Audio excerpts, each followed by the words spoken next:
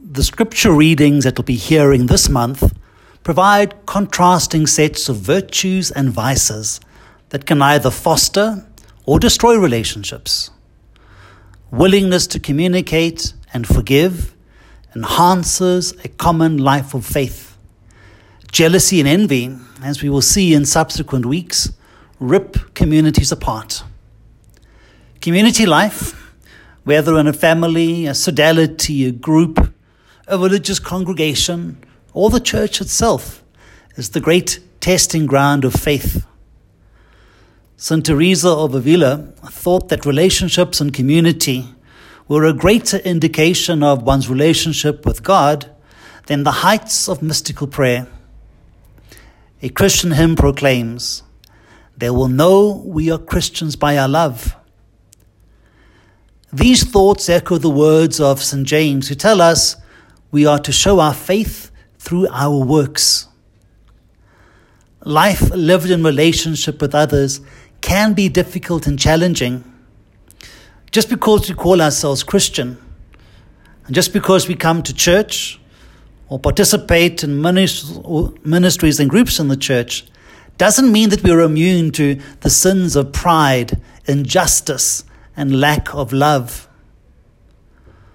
Paul reminds his Roman audience that love, tested in immediate relationship with our neighbor, is the fulfillment of all laws.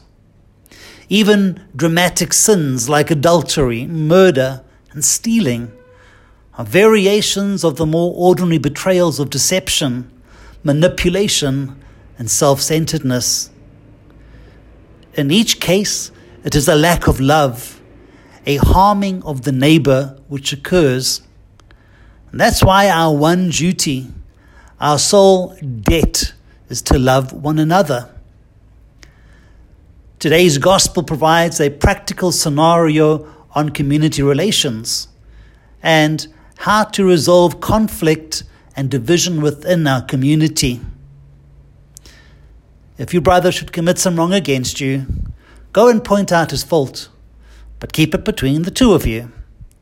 If he does not listen, summon another, so that every case may stand on the word of 2 or 3 witnesses.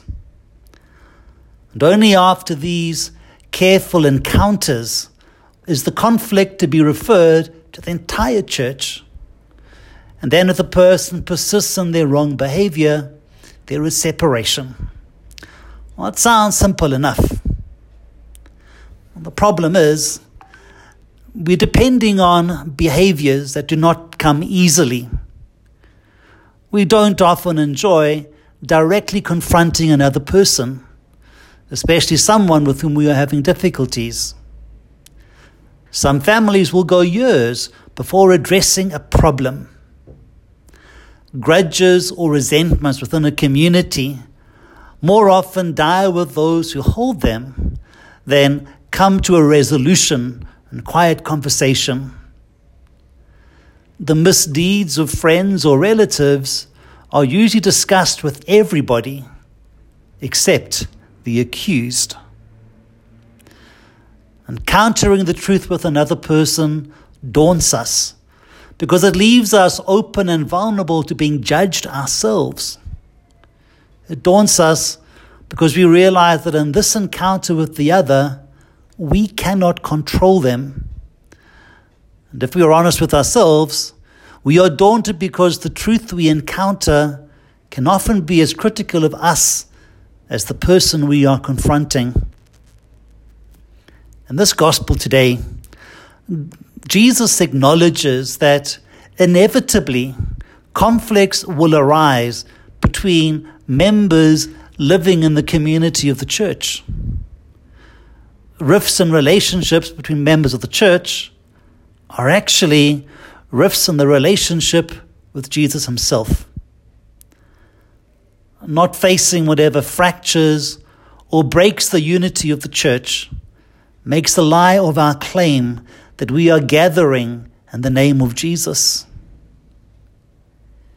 Healing fractures ensures that members of the church remain in relationship with Jesus and grow in love for one another.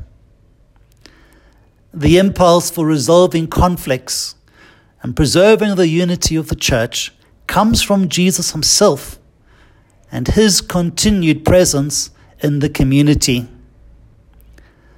The response to Jesus must come from members of the church and in our work for reconciliation. In the first reading, God confronts Ezekiel with the responsibility to remain faithful to his prophetic mission to confront the wicked. Or, let's put it differently, the prophet had an obligation to speak the truth. Well, speak the truth to whom? And why? And how? Both Ezekiel and Jesus are quite clear that the person that we owe the truth to is the one who is hurting themselves or others through their behavior. What good does it do to sit around your coffee table and list the sins of your neighbors and children?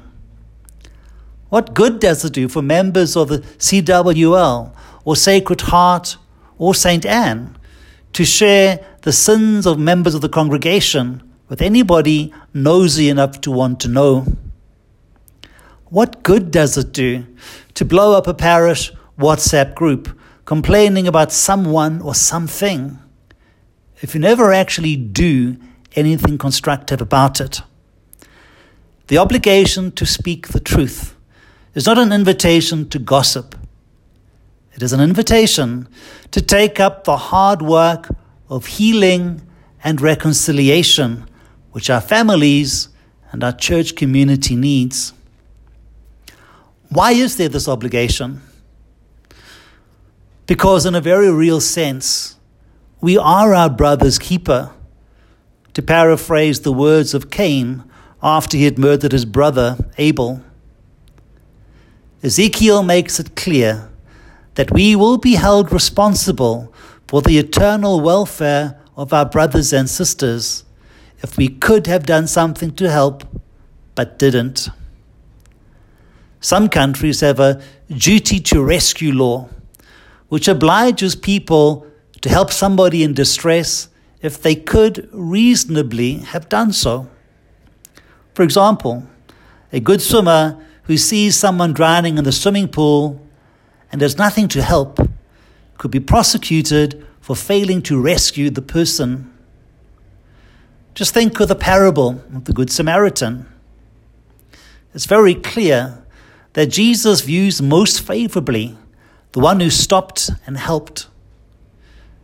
It was because of the Samaritan's behavior that he became a brother or a good neighbor to the robbery victim. How are we called to speak the truth about things which might be hurtful, embarrassing, or shameful? I think with empathy and with tact. Sometimes we assume things about others that just aren't true. And a gentle approach may reveal the full truth without alienating the other. What we should not do is go in with all of our guns blazing, as though we were eager to prove how evil the other person is, and how much better we are than them, and how they don't belong in our community. In our own lives, we know how easy it is to sin against one another and how difficult it is to repair the relationship. While it is difficult, healing and reconciliation are possible when an honest exchange is brought about by the commitment of both parties to live out the mercy, the reconciliation, and the forgiveness that Jesus taught.